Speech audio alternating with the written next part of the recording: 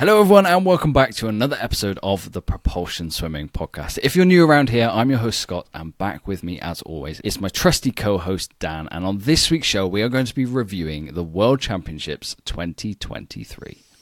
Yeah, I mean, what a championships we've just had. Honestly, one of the best swimming meets we've had for a long time. 9 new world records, multiple world junior records, and from a British point of view, 8 medals, which is their second best performance ever. There were literally times where I thought I couldn't believe what I was seeing. I mean, it was honestly a sensational meet. Do you know what? And the most exciting thing is there were some big names missing from this meet as well. Yeah, there were some huge global superstars and some that didn't even turn up in their best form in Japan. And you just look at the swims that came out of the water and it was incredible. So on this week's podcast, we are going to be reviewing, as we are a UK swimming podcast, we'll touch upon the British swimming performance first. Then we're going to go through swimmers of the meet, Dan, races of the meet. We'll touch upon the Aussie dominance, of course. Yeah, we've got to go over that. The 9 world records that were set, like Dan said, we'll go over those. And then we'll look back on the predictions that we gave and who came out on top between the both of us and maybe where we can improve in the future. Yeah, I'm actually really looking forward to this episode. It's always one of our biggest episodes when the biggest major international meet of the season happens. So there's going to be lots of talk about. I think we just get cracking. Let's just get on with it.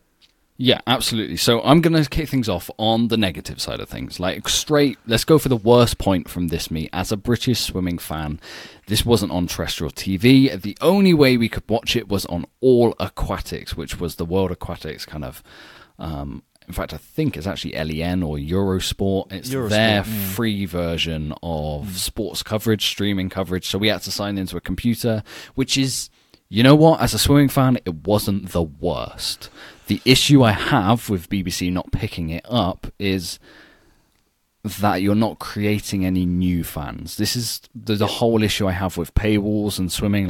Swimming needs to make money, but you need to grow the fan base probably a little bit beyond what it is, and not putting it on free-to-air television in front of people who are flicking through the channels and want something to watch. And at 12 o'clock in...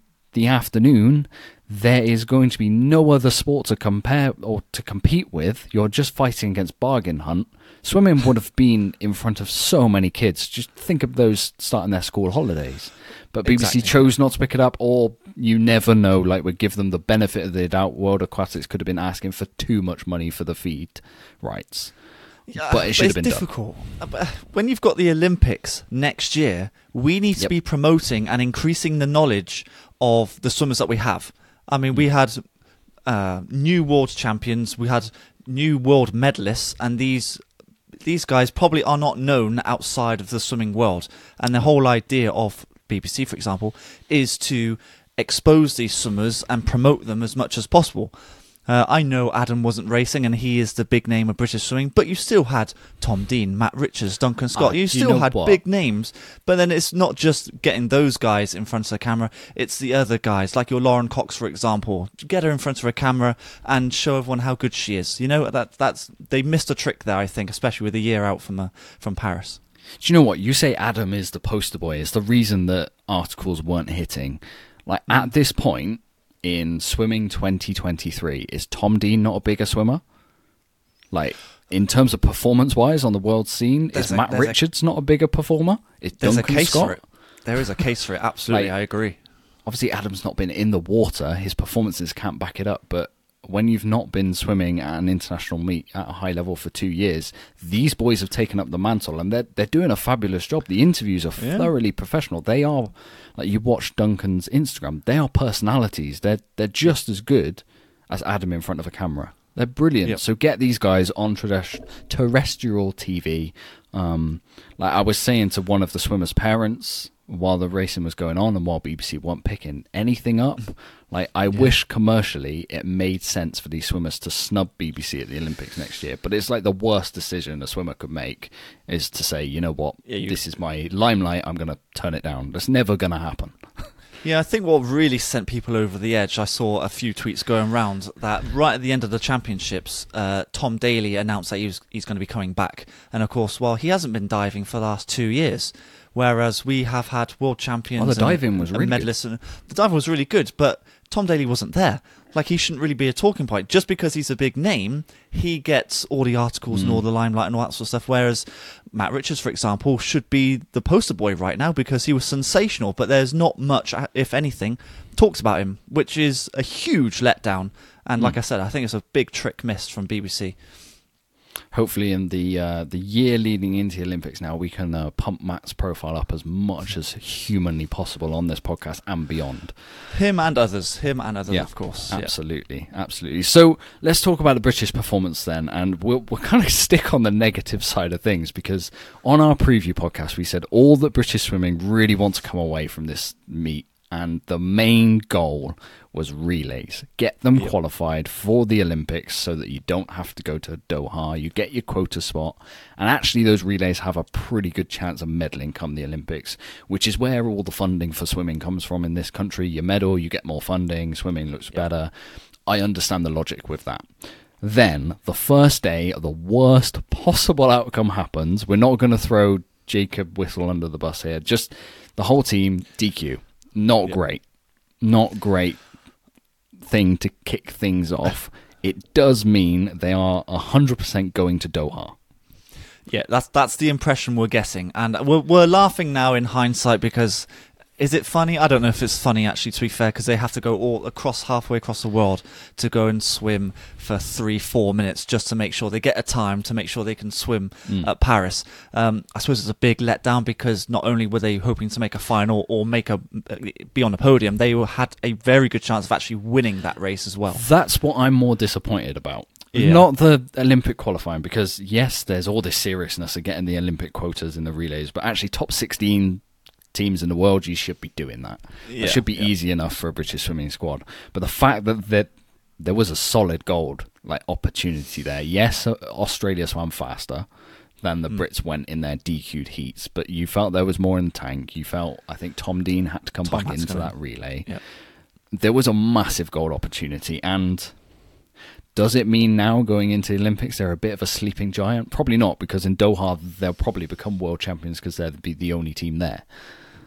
But there's a massive opportunity now for 2 GB men's freestyle relay teams to get gold in Paris. And when was the last time we said that? Never. Oh, never. No, I'm very interested to see how they approach Doha now. Of course, they've got to do that 4x1, but then if you're taking the likes of Matt, Tom, Duncan, maybe even Jacob Whittle or anyone, Lewis Burrows, everyone, do they then turn it into a proper meet? Do you then get Matt doing the 100 and the 200? Do they stay there for the whole week? And then does it become a bit of a domino effect? Actually, if Matt's doing it, maybe Tom should do it. Then Duncan. I don't know. We're not gonna find out for a while. Stop. They're flying in on the morning and flying out in the evening. If that's possible, if BA or Virgin Atlantic have those flights, Fly Emirates, they're doing that. Does jet lag not play a part? Well, to be fair, it doesn't matter if they win it, come second or third, as long as they go to the top 16. Time. Yeah, it doesn't matter. Just as long as they don't get DQ'd, which I'm pretty sure they're not going to do that again. They're going to literally wait till the swimmer in the water touches the wall. Right, then I'll go. So the takeover time might be like a full second. I imagine that's probably what I would do myself. But yeah, it's going to be interesting. Obviously, they're going to go to Doha, I imagine, because they're not going to throw away not just a medal opportunity, but Olympic gold medal opportunities. They're not going to throw that away. It's funny how we previewed that, saying what would happen if they did that in a 4x2, and it's the first thing that happened. So, yeah, I suppose we can look back and think of it as a bit of a funny sort of joke, but it's not really. It's a bit quite serious, to be fair. So hopefully it all gets sorted out, but we'll see if they go in and just do the one day or they take it longer. We'll find out. And that is the negative portion of this podcast done. Right, let's talk about the good stuff then. 8 medals for GBs. Like you said in the preview, the second highest ever, behind 9 in 2015, if I remember correctly.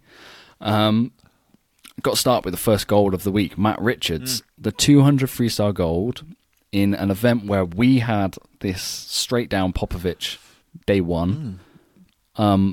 Matt showed the form from trials and carried it all the way through, and it shouldn't really be that much of a surprise for British swimming fans, the performances he's putting in at these international meets, given the form from Winters last year. It's just the uptick since going to Millfield has been hugely impressive. The trajectory has been quite impressive, I must say. Is it a surprise that Matt won? I suppose you could say that Popovich was supposed to win based on what he swam last year, going as 142.9. But I did say to you that we've got a chance of 2 medals here. I didn't think it would be gold. Medals, I thought it would be second and third. But to come away with a gold and silver is fantastic news. The fact that we did that in Tokyo and now followed it up at the next major meet, that's pretty good going. And obviously, if we can do that next year, then hey, we're doing really, really well. But I'm really excited to see where Matt can take it now. I'd love to know. We'll ask him if we can get him on the podcast. Like, what is his main event? Is it the 100 or the 200? Honestly, I don't know. I'll pose that to him when if we get him on. But he's doing really well.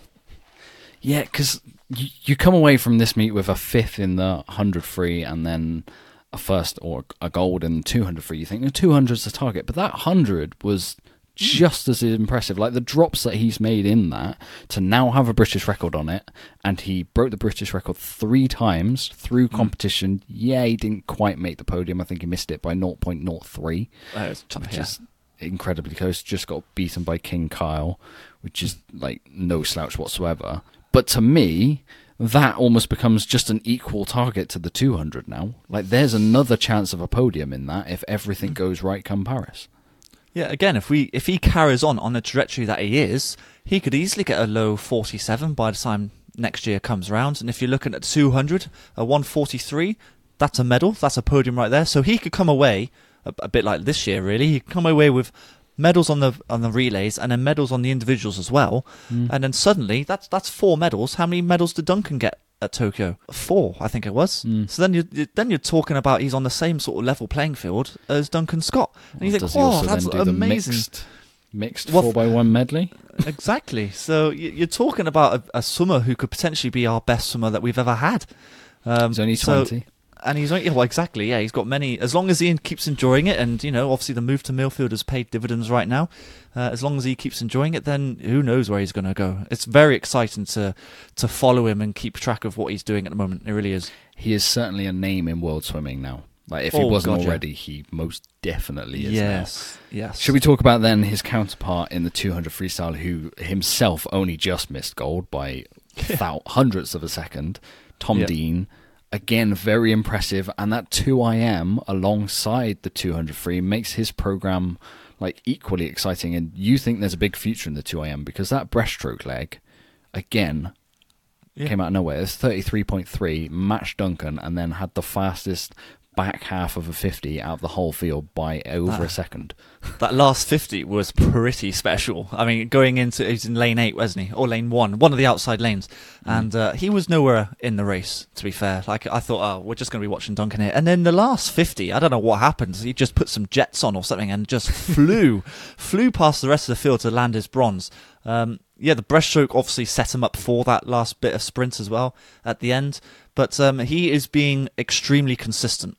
He will medal, I think. He's almost like a guaranteed medal, a bit like what Adam was way back when, and every competition. He's a guaranteed medal at the freestyle events. And at the moment, if he carries on doing his IMs like that, I know the IM is a very tough field when you've got Michon and you've got Carson Foster and Duncan, of course. It's going to be very difficult to podium all the time. But at the moment, if he carries on the way he's going, with the confidence he has as well, who knows how far he can go. He could win just as many medals as Matt potentially next year. It's really interesting because then you've got Duncan, who in the 2IM got a silver, but again, like the fight for trials next year for the 200 free, the 200 IM to make the team is just nuts. To think Matt, Tom, and Duncan conceivably could make a world podium or an Olympic podium in the 2 free, but it's just not possible to take all 3 of them. I actually think Duncan swam really well this meet. Seems though he wasn't in top form. He wasn't in top form at trials. I think a lot of people would probably agree with, just based on the 200 free time where he went 1:45, which is world class. But when you're dealing with Matt and Tom, it's not so world class in this country, I suppose. Yeah, and Duncan's PBs, of course. But he swam really well. If that's a Duncan off form and he's come away with a silver medal in Worlds, I'd love to see him what he's like when he's back on form again. 155.9, I think he did in that 200 IM. I think he won his silver at Tokyo in 155.2. Yeah, a bit faster. Which then would have still been silver because Michon was head and shoulders. Yeah, we'll get into him. But I think Duncan swam really well, and it's quite interesting because that was his only individual race I don't know if that's something that he's going to take away, him, Steve Tigg and Bradley Hay, well, whether they stick with the 200 IM and then maybe scrap the 2-3. That sounds bizarre to me. I don't think so. You just go for trials and see what happens. See what happens, yeah. That's what I'm thinking as well.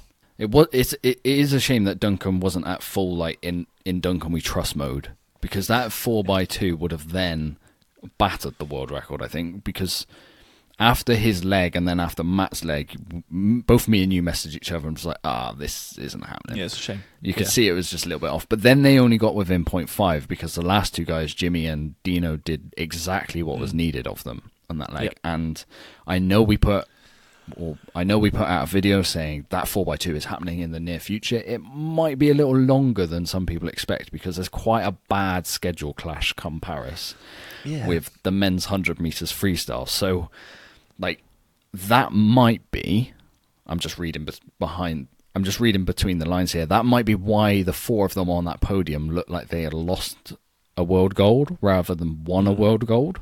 That might be what was just nagging in the back of the minds, that come the Olympics, it's a little bit tougher to hit that world record. Well, should we go back to a little bit of negativity? Because whoever made that program up to have the 100 free and the 4x2 in the same sessions, I think it was the heats and the semis or something like that, that just doesn't make sense. Are you trying to get these swimmers to not perform at their absolute best and hit these world records potentially? Yeah, that's bizarre to me. But it was quite interesting watching their reaction, to be fair, to the 4x2 gold. You looked at when Tom hit the wall and they all looked at the board and they didn't hit their world record and they were like, oh, that's such the standard that this relay team now wants. Gold is bare minimum. It comes across that way. Yeah. Obviously, the world record is the target, and they didn't hit it, so probably to them it's kind of a failure, I suppose. But it's a world gold. We'll see what happens in Paris. But I think it's going to happen. But we do need all four of them to be firing to be able to hit it. And you can't just have, let's say, the two of them do what they were supposed to do. We do need all four of them to do it, but it can happen. They had a little fly in the ointment out in Japan this year that Jack McMillan didn't actually end up racing the heats. He pulled out of racing this summer for personal circumstances, as far as we're aware. Had he been a heat swim, you might have a slightly fresher Matt, essentially, or I can't even remember who did the heats now. Didn't he? You'd have two more backup swimmers in the heats, which gives you two fresher guys. I think that might have just been a little bit of the factor, but who knows? Yeah. Who knows? We're reading between We'd never find out. Yeah, we'd never find out. Right, who else then from British swimming stood out? Shall I touch upon first-time world medalist Lauren Cox? Because she was almost first-time gold medalist. Very close of beating, like, the outstanding two backstrokers at this meet, Kaylee McEwen and Reagan Smith. She was within a fingertip of beating them both and kind of upsetting them both. Yeah, she was pretty much level the whole race, really, wasn't she? And it just came down to the finish. Lauren will take huge confidence and huge belief from that swim to be, well, she was 0.01, I think, 100th off the British record as well. So that will obviously now be a target to try and get Kathleen Dawson's record. But yeah, to be competing and getting as close to Kaylee and Reagan as she was, that is massive. And these two girls, Kaylee and Reagan, are the best backstrokers we've ever seen, period. And the fact that she's keeping up with them, I know it's a 50 and it's supposed to be closer, but that's very good going halfway across the world. That's a very good medal, and one we didn't predict. I know it's not an Olympic event, being a 50 backstroke, which is a whole nother discussion for a whole nother podcast. But like you said, hopefully this is a massive confidence builder. And you can tell the British swimming coaches have a lot of confidence in her, in the fact that for the women's medley relay, she was picked ahead of Medi. Yes. That just shows the form that she was in. And her 100 back is coming down. She broke a minute for the first time this year, and it's still falling. Yeah, I think going back to the 50s, that is it will be another conversation. Do we get the 50s into the Olympics? And if we can get Lauren on the podcast, I think that's probably something we should probably talk about. But it's a good thing that she is able to not only do the 50, but do a good solid 100 as well. I assume with the year that she's about to have with the lead up to Paris, that the 100 back will now be the target. 100%. So it's good that she's got the early speed. It's now trying to build up the speed endurance, I suppose, to make sure that she can finish just as strong as she does on the 50. So, yeah, I'm actually very excited for Lauren. I'm very pleased that she's able to get onto the team yet again and then come away with a medal that, like I said, I don't think anyone predicted it, actually, looking back. She beat Catherine Burkhoff, who did amazing at the American trials. So that's a very good medal, and I'm very happy for her.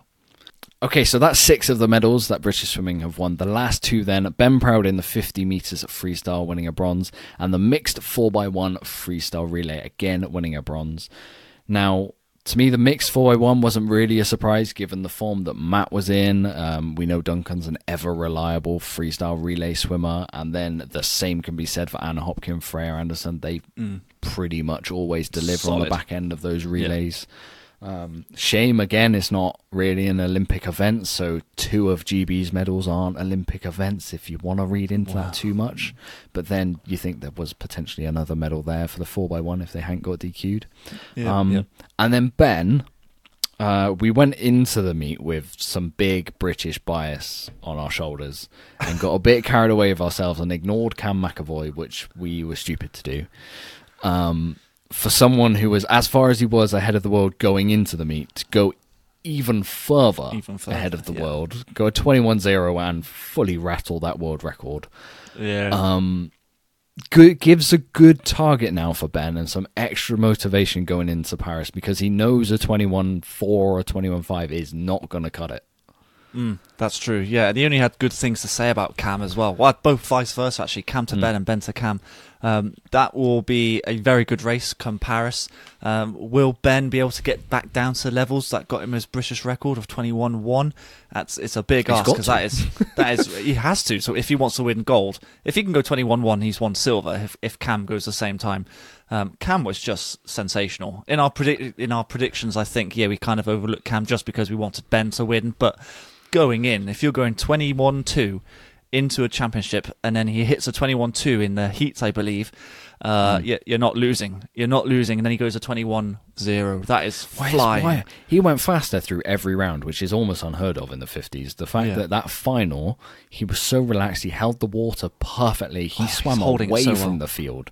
His back half, it's stupid to say the back half in the 50 freestyle, but it can be broken up into a front and back half when someone swims it like that.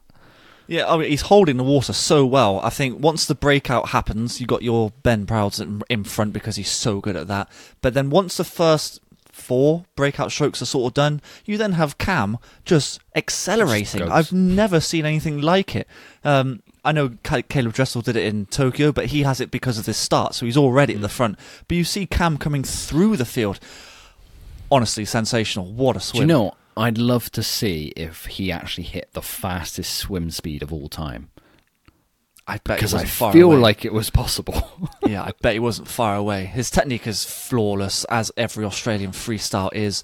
But that was a fantastic swim. And going back to Ben, will he be able to stand on a podium again? It's the podium. The 53 is always the 53 is always a coin flip, but he's got an extra flip, if you like. He's got 2 chances, if you like, because he's very good at his 50 freestyle.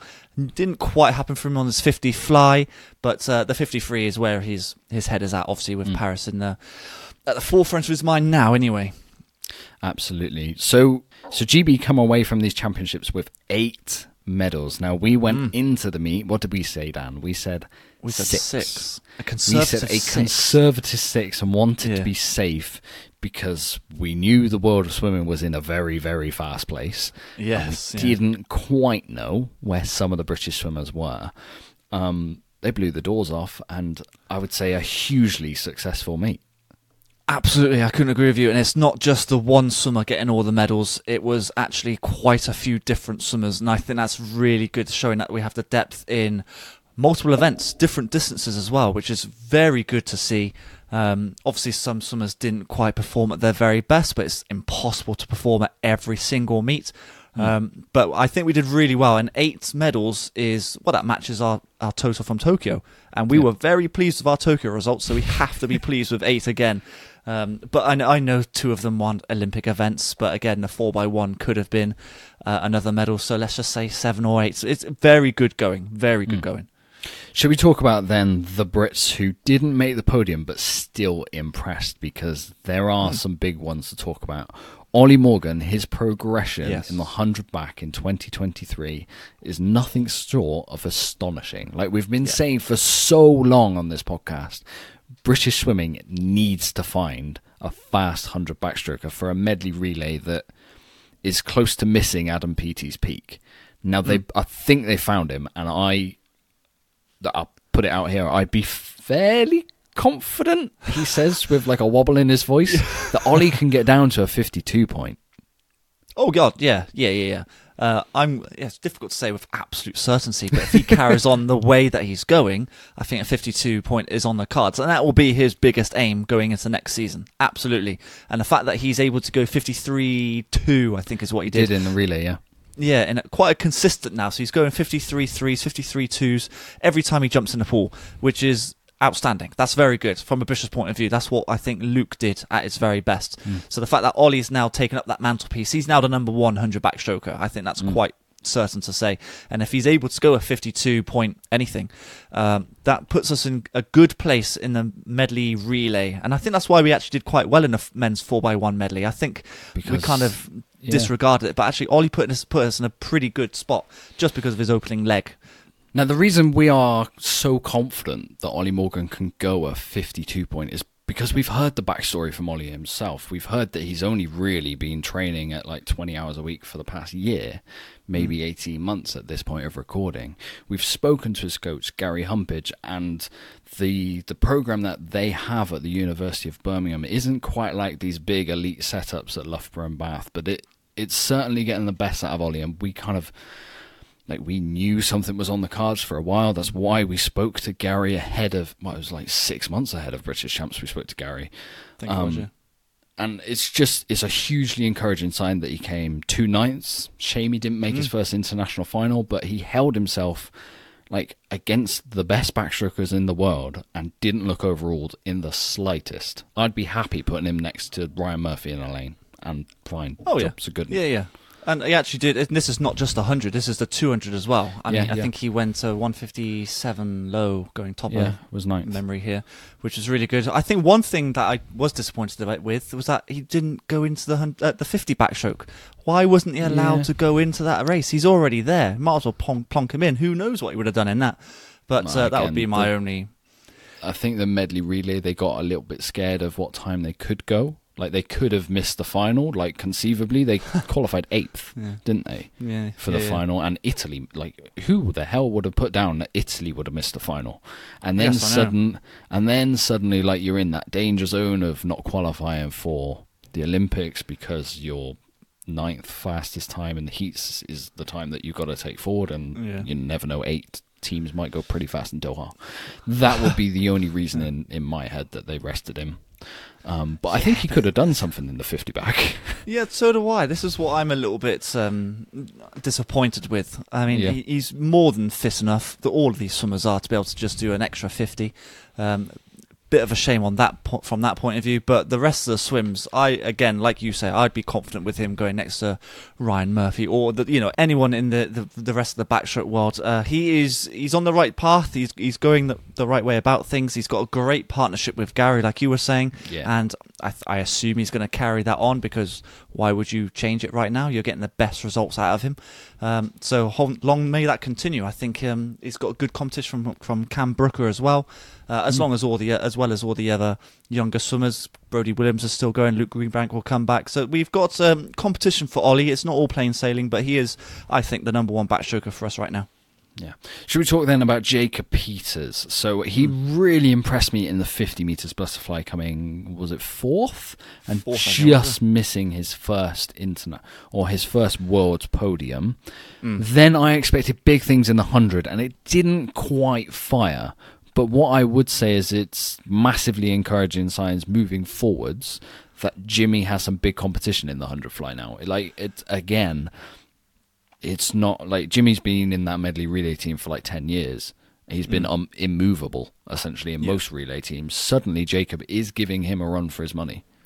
Yeah, interestingly, both Jacob and Jimmy kind of swam the same race when it comes to the 100 fly. Yeah, They took went it out out hard. really well to the first 50 meters and then just kind of faded away the last 15, 20 meters or so. That shows that they've been practicing their early speeds. As you could tell by Jacob's underwaters, how good have they got? Yeah. So he was His challenging first- Ben Proud on that. Well, and in the 50 fly, he was first to 15. Yeah. Comfortably. Like half a And body length. And I've always said that Ben Proud has the second best starts in the world if you throw Dressel in there, and he beat him on that one occasion. That is serious speed to 15. So they've been practicing that clearly. Your best start in world swimming. I'm going to challenge you a little bit later on in this podcast. I've got something to put to you, so we'll test that one out. All right. Tease people, thanks. But yeah, going back to Jacob Peters, I think he did really well. The 100, I think he was more focused on the 50 fly after the trials that he had in Pond's Forge. He swam that really well to go. I think it was at least top 5 in the world. I think that time. So I think that was probably the main focus. I don't know. Maybe It's British the 100 swimming, fly the main focus is the Olympic events. Yeah, that's true. Yeah, but maybe this year was all about the opening speed, and then this next year will be trying to, a bit like Lauren, for example, trying to get back the speed endurance for the last 25 metres or so. Maybe that's part of the grand plan, who knows. But he swam really well and very unlucky not to get a podium. That would have been amazing. Who else impressed then? Freya Colbert and Katie Shanahan. So Freya Colbert came away with a 5th in the 400 IM. I think come the Olympics, like she's going to go under the radar slightly because a 5th isn't going to get headlines or get talked about. But there's a potential medal there. Like, she is still young. She's still within... She's only had 1 year with Dave Hemmings, whose squad did pretty well. Again, like, they were the standout squad at trials quite comfortably. Yep. I think next season, like, that is a solid podium chance for her. For the 400 IM, yes, definitely. Yes. Absolutely, I agree. And actually, she swam really well. I mean, she did the opening leg for the 4x2, which was a PB. 156.1, I think it was. That's a PB. So, like Ollie, she's on the right trajectory, and PBs are happening all of the time. So if she's able to... She PB'd in the 4IM as well. I don't know if I just said that. But she PB'd in that as well. And if she can carry on reducing that time on the 4IM, a medal is within grasp, definitely. I mean, if you take out Summer McIntosh, because she is by far and away the best 400 IM swimmer on the planet right now, but the bronze is up for grabs, definitely. Yeah. Casey Grimes is also very good. Let's say the bronze is up for grabs. So Freya is doing really well, and her backstroke is phenomenal, and it poses questions whether she should probably enter that as an individual itself. Do you know, like... Okay, so from my reasoning for her not entering the 200 back is what happened to Katie Shanahan in the 400 IM. So Katie Shanahan's 200 back, she went through the rounds, very impressive, came 4th, went a 2:07 and a new Scottish record, and then swam the 400 IM the very next day. And you could see in that final, her legs were taken from her a little bit, because 3 rounds of 200 backstrokes is tough. Is really tough.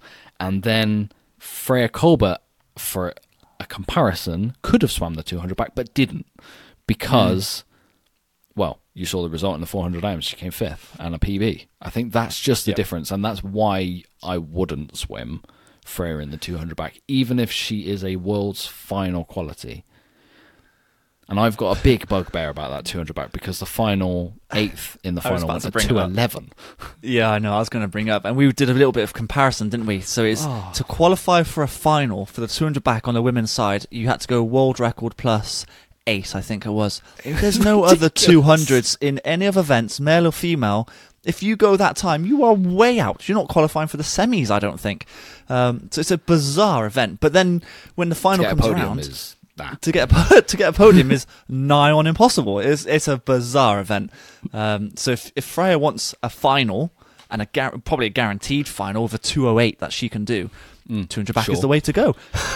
But her event is the 400 IM, and the way that she's going, she's hitting PBs every time. She might as well carry on doing it. The breaststroke is getting stronger, and you could tell by Katie Shanahan the legs were shot on that breaststroke leg. Nothing was really happening for her. But going back to her 200 backstroke, to come 4th, that's a very good effort. And the way she swims it as well, kind of Kaylee McEwen kind of esque, that she kind of builds up as the race goes on, which is encouraging, I think. It's a big shame that we didn't get to see what she was capable of in the 200 IM, thanks to the DQs galore. Yeah, that was a big talking point, wasn't it? That was a bit of a turn for the books. And honestly, I don't know if you've seen any of these. I think they were all DQs. right. They were all correct. Absolutely, I agree. I think the one, who was it? Was it Alex Walsh? I can't remember who it was. She didn't get DQ'd, and she should have. Yeah, and absolutely should have done. But I think there's a lot to be taken away from this on the backstroke to breaststroke turn. What is it? It's a crossover turn, isn't it? Because a lot of these swimmers are not taking advantage. I just don't think they've been corrected, because why would you? They are going onto their fronts. And Summer McIntosh has now actually gone back almost like 2 steps, if you like. She's just doing a touch turn. So interesting. I don't know how that's going to develop as the years go on, or the next season actually. But yeah, interesting. Do we go back to just doing the backflip to just stop these DQs from happening? Oh, do you know what? I heard some debate on the commentary because of it, and they were just like, well, just let them do a backstroke turn. I was like, no. What? No. That doesn't make sense to me. Who said that? You just flip over and just do an actual stroke and a proper tumble turn. I was like, no, it just destroys one of the most important skills. Stop it. Yeah, well, yeah, exactly. You're changing swimming. Yeah, you don't need to do that. I'm kind of glad that these DQs are being picked up. Like before, was it American trials, wasn't it, with the breaststroke pullout and the extra dolphin kicks, or the breaststroke, the fly kicks during the breaststroke stroke? They are being picked up now, which is, I think, is good. We need to stop all of this stuff, but it was just interesting. Ironic that it all came in one massive spurt in the first day in the 200, and then nothing for the rest of the meet. Yeah, I don't know if they were just trying to send a message in some sort of way. But, it worked. It did work, yeah. Same with the same with the American trials as well. They suddenly stopped doing the extra fly kick or whatever. So yeah, I think it's a good thing, and it stops all the cheating from happening. And then we actually have some proper fair races. So I can't complain about it. But it's just a shame, because actually Katie didn't get DQ'd for that. I think she actually did a false start. She was like, twitched. Oh, Katie. Yeah, so yeah, unfortunate from that point of view, because she's got a very good chance in the 200 IM as well, even though that's a very stacked event in the women's side. Well, suddenly it wasn't, but yeah. Yeah, oh well, yeah. Okay, that's all the Brits done. Shall we talk about Aussie dominance? And we'll start off, I guess, on the back of those DQs is Katie McEwen. So for me, like the spark for her meet was actually that DQ in the 200 IM. It could have, her mentality could have been one of a victim. She could have just packed it in then, and we knew the meet she was capable of. She was capable of 3 golds. She could have packed it in, and her mindset could have gone after getting DQ'd in what was a medal potential race for her. Yes. No, she comes back, I think it was the very next day, wins the 100, which to me and you, we thought Regan Smith was the stronger candidate in, then does the 50, and then backs it up with the 200, and all of them were pretty close to world record speed as well. She was voted swimmer of the meet by World Aquatics, and undeniably she was one of the best females there, especially doing the triple in the backstroke events. Yeah, she had a pretty big program, didn't she? She had the 3 backstrokes, the 200 IM, and then of course the medley relays as well on top of that. Yeah, she did really well. Kind of a shame that we didn't get to see her in a final at the 200 IM, because maybe she would have got a medal in that as well.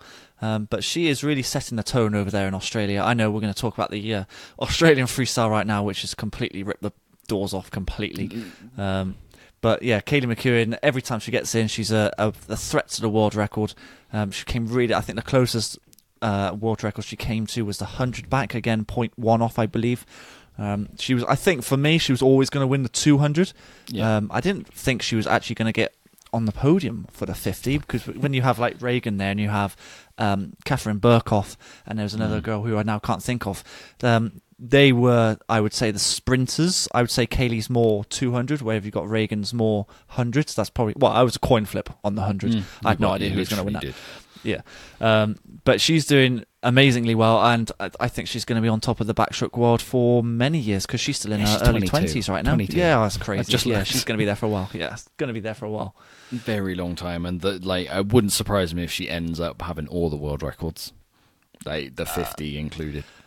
Yeah, possibly. I'm not going to disagree with you. I think she could potentially get all of them as well. Yep. Okay, so you said it then. The Aussie freestyle dominance. Just how dominant is dominant, Dan?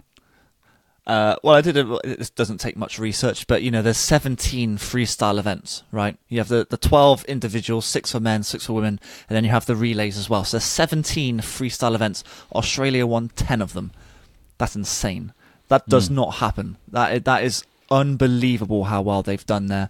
Not just winning goals, but breaking world records as well. And not just world records. We're talking about the longest world records and the hardest world records to break as well. Molly O'Callaghan, let's just start with her. She was exceptional. 100, 200 relays. She will just, every time she gets in, the way she swims it, kind of Chalmers-esque, how she turns back last It's not and then comes back. It's better than Chalmers. It is better than Chalmers, but as a comparison, he's the closest one. And she's, 19? Something like that, I think, 19, 20. She's just going to get better and better. Is she going to break the 100 world record eventually? Yeah, I think so. If she can do the 200, I think she's going to get the 100. It's a very fast time that Sostrom hit, mind you. But, she did absolutely amazing. I fully blame Mr. Brett Hawke and his overactive thumbs on Twitter for us and probably a lot of other people being undercooked on how well we thought Molly was going to do at this meet, because he put out straight after Aussie Trials, she dislocated her knee, she's not going, and we kind of always knew that she was going to Worlds, but there was always a lingering doubt that how bad that knee is, because once someone said it's been dislocated, that's pretty bad. That's a bad injury, yeah. So had we not had that information, like going into Worlds, she would have, without a shadow of a doubt, we would have picked her for the 100 and the 200. Yeah, absolutely no doubt in that. I completely agree. Would we have picked her to break Pellegrini's 200 free record? No. Ooh. I don't think close. so. I think you know what Titmus did in 153.0 or 53.1. I would have put her around there. So I wouldn't have. She got close, but Titmus did it. She did it anyway, which is quite incredible. And Titmus actually went that time anyway herself. Yes, just amazing, absolutely incredible in general. The women's team is just phenomenal, and we haven't even spoken about Emma McKeon. She didn't even.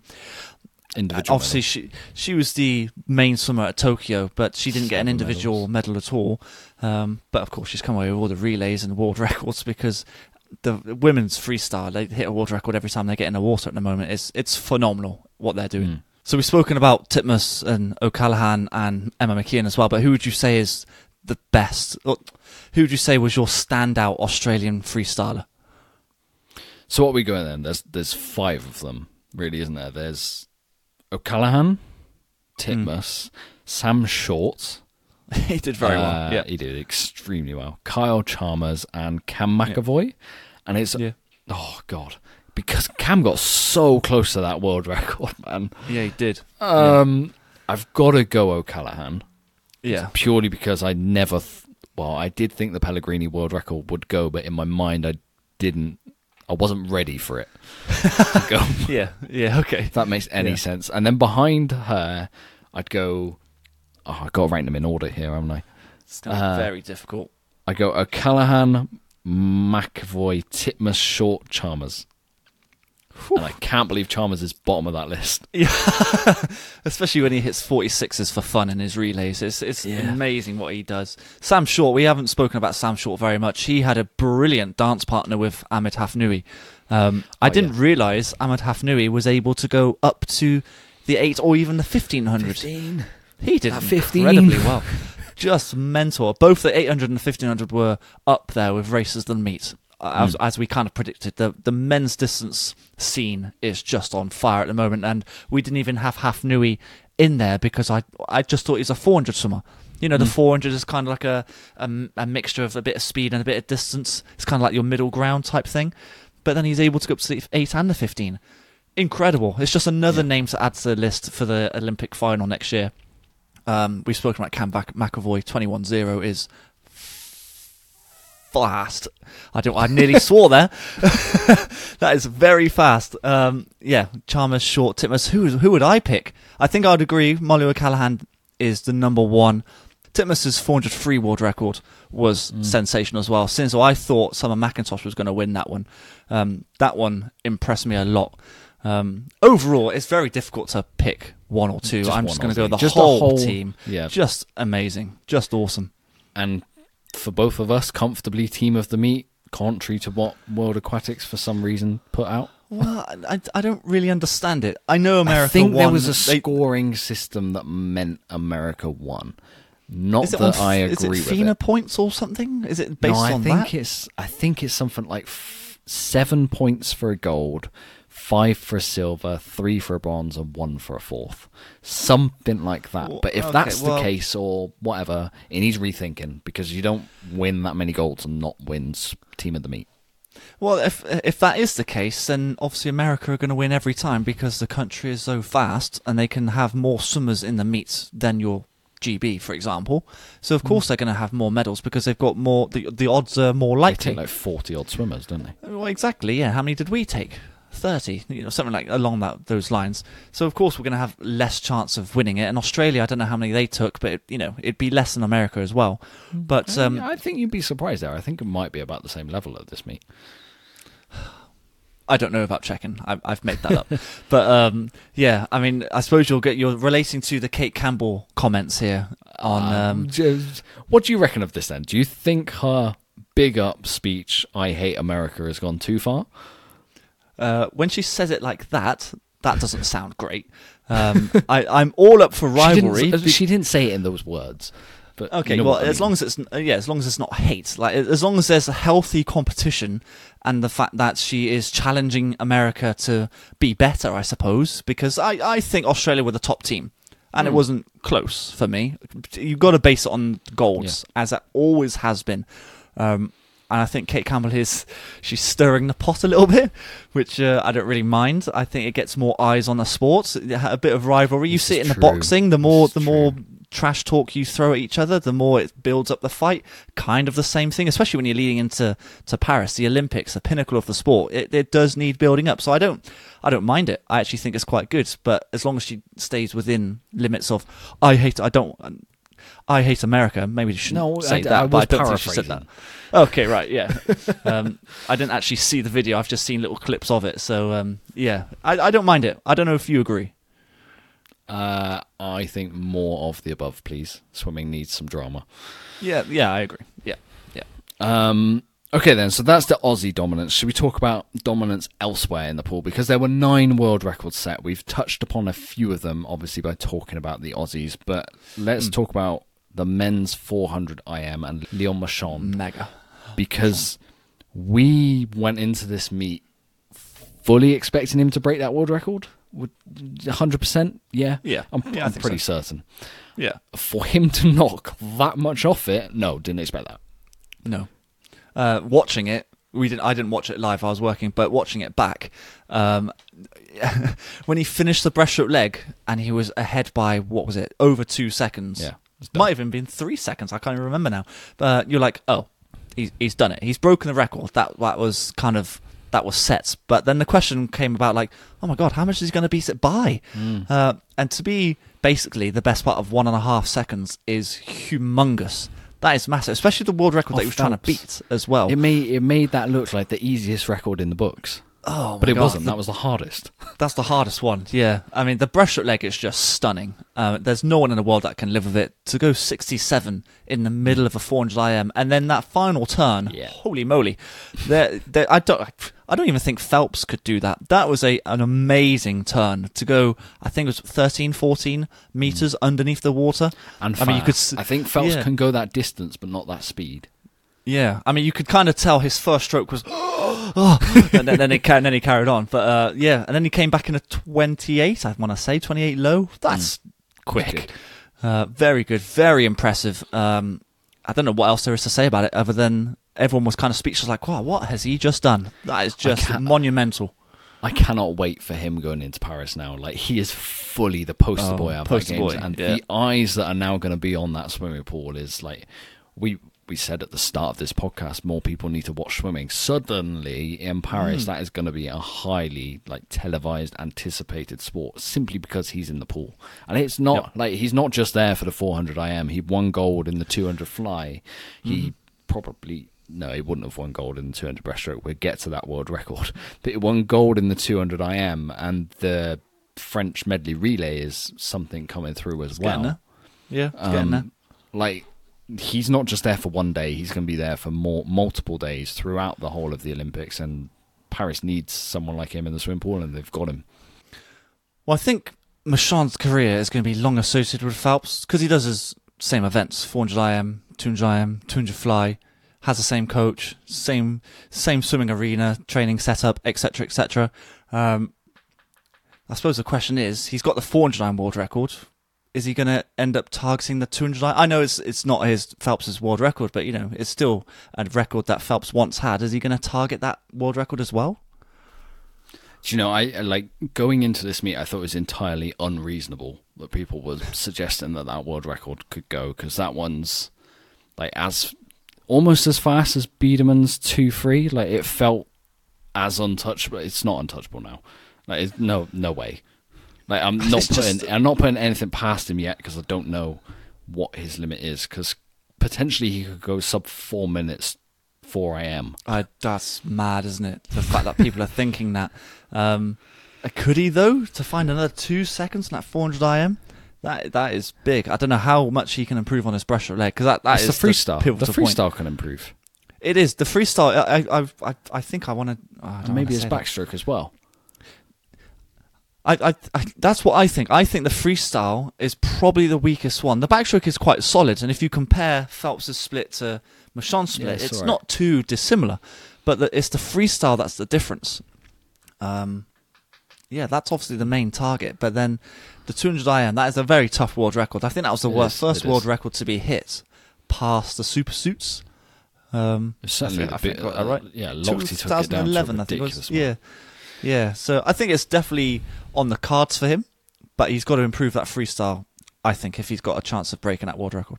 Other individual world records then, and we've got to touch upon this swimmer, because we've touched upon Kaylee McEwen doing the triple. The other swimmer to do the triple was breaststroker Ching Hai Yang. I hope I've pronounced that right. I think I have. To blow Zach Stubblety Cook's 200 breaststroke world record out the water by close to 0.5 of a second, and to put Adam Peaty on notice in the 100 breaststroke, that is some serious business at an international meet, and he might just be the most exciting breaststroker in the pool right now. Well, we've long said, I think a lot of people will agree, that 50 and 100 breaststroke is completely different to the 200. You just look at the physiques of Peaty and Stubblety Cook. But then you look at Ching Hai-Yang's physique, and he looks like Peaty. Kind of the same as Peaty.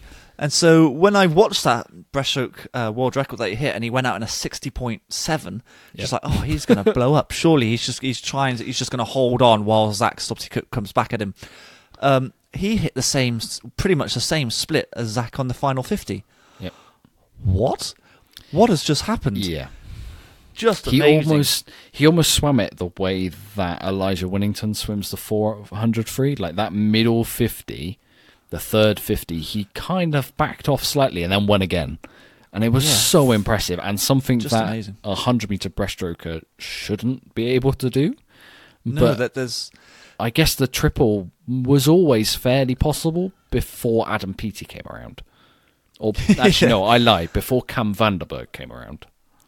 Yeah, true. I suppose the closest one was the Japanese breaststroker Kitajima. I suppose he would have been the closest one to be able to do it, but he never really had the 50-meter speed. This is true. He was able to do the 1 and 2 because, back then he was a phenomenon back then. But then you obviously get the new blood coming through. I didn't think the 50, 100, 200 was possible in breaststroke, to be perfectly honest with you. Looking at the size that he is, I thought, 50 and 100, that's his game. And then in the semis, he went at 207. I thought, oh, blimey. Maybe he has got something in the. And Zach did go comfortably past him in that semi-final swim. Yeah, he did, didn't he? Which then, that's why I thought, well, if he's going out 60.7, then he's just going to blow up. But then again, if you think about it, that's PB plus 3 to a 100-meter split. Right. That's actually, I suppose, quite comfortable, really. So it's amazing what he's just done. And I suppose maybe we should probably watch out for him a little bit more, but he's definitely put Adam Peaty on notice. That's going to be a huge showdown if Adam's able to get back to where he was before he stopped for a while.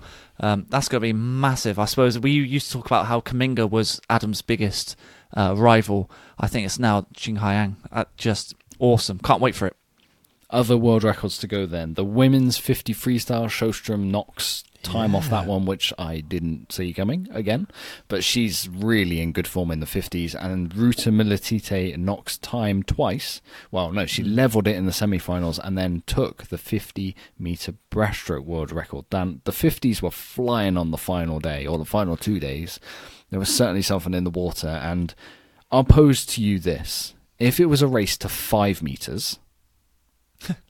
Yeah. Does Ruta win all day of the week? Male and female, I think. She has the best reactions. Absolutely. Yeah, we talk about first to 15 all the time, but if you want to say first to 5, Ruta wins. Her reactions are by far the best in the world, and that's after coming back. She was quicker before. You know, when she won her gold in London, she was quicker then. And the fact that she's just broken that world record in the 50 breaststroke is going some, especially when you look at Pilato and you think, oh, the stroke rate is suiting Pilato here. It's her race, it's her world record. But now Ruta could be the first person to actually break 29 for that 50 breaststroke. That's going some. I don't know what she's done in her time off, but she's just, I don't know, gotten stronger. Her 100 breaststroke was very good as well. Back. Yeah, she's obviously just enjoying it, and that shows how important it is to enjoy your swimming, because then you can throw down great times like this. It's great to watch. And then you have Sarah Sjostrom in the 50 freestyle, and if anyone predicted that she would break the world record in that race, I think you'd be lying to yourself. I don't think anyone saw that coming. It's very interesting that she just concentrated on the 50s at this competition. I'm going to throw this to you, actually. Seeing as it's Olympic year next year, the 50 fly is not obviously going to be part of it. Does she then go for just the 50 free, or will she go up to the 100 and the maybe 100 fly as well? Nah, she'll go up to the 100 fly. I think she probably sees her world record under threat there as well and goes back for it. Like, I guess it depends on the long-standing elbow injury that she had going into Tokyo. You hope that's fully healed now, and you hope she can go up to the 100. But you've also got the fact that if she concentrates on the 100 fly really for a good year or so, the Swedish medley relay team is gonna be pretty good. They've always got some good depth there. So yeah, I think you still go up. You're Sarah Sjostrom. You can swim hundreds, world class. Yeah, I wonder if she's taken the same sort of method as, let's say, your Jacob Peters, Lauren Cox, where she's been focusing on the 50 speed, the early speed, and then this next year will be again bringing the speed back. I wonder if that's part of the tactic here. She obviously goes into Paris favourite for the 53. I'd actually put the gold around her neck right now, but it's just whether she can hold it over 100 metres now, which I still think she can, but the competition is definitely there, especially 100 free. My gosh, if she's able to beat Molly O'Callaghan, then that's a showdown and a half. That would be amazing. So yeah. Okay, so we quickly talk about then some other top races at the meet, because we've been nattering on now for a good hour plus and people don't want to listen to us too much longer. We've already kind of spoken about it, but the men's 1500 meters freestyle was potentially the best battle of the week for me. The fact that it came down to 500ths of a second between Bobby Fink and Hafanui, just an unbelievable head-to-head. Just hand them both the gold. Fully deserved it. Again, in the 800 between Hafanui and Sam Short and Bobby Fink, it was incredibly good. Summer McIntosh, it was really impressive to see after the letdown of the 400 meters freestyle that she could then get better through the meet. You thought that, I've heard some people say that she quit on the 400 freestyle. I'm not quite sure on that. I think she was just swimming herself into form, and then she came away from the meet with a very impressive end goal of the 400 IM on the last day. Just showed that she got better through the rounds. And then quickly, Grosset in the 100 fly for France, winning that one with no Milak, no Dressel, was really impressive. The second fastest ever split in the 100 fly, I think it went at 49.2, which is absurdly fast. Try doing that in freestyle. Ryan Murphy was Ryan Murphy as ever, swimming swimming a 52.0 to lead off the gold medal winning US medley team. And then Zhang Yufei was just Zhang Yufei. She didn't quite do the events I thought she'd do, but she was really impressive nevertheless. Well, I think she was... victim is not the I think but she did sprinting more than the distance as well, really, if you look at it. Yeah, I don't want to say victim because that's not the right thing, but I think she was put into the relays. That's obviously the main focus. She was taken out of the 200 fly, which she's got a very good chance of podium and potentially even winning that race. She's Olympic champion in it. To concentrate on the other. Well, yeah. And to be put in the relay teams to guarantee Chinese top 3 spot, to be automatically in with Paris. So that was an interesting one. I suppose if you're going from, you've just mentioned some of the best races. Popovich was probably someone we should probably talk about. He actually swam really well. I'm trying to remember the times off the top of my head. 47.8, I think it was, and a 1:44.9. Those times are not slow.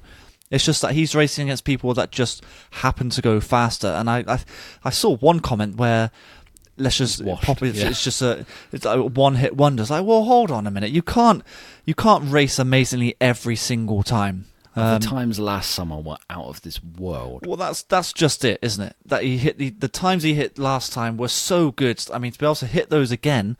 I mean, Phelps never went that fast again after we went his 1:42. True. So it's a difficult time to replicate.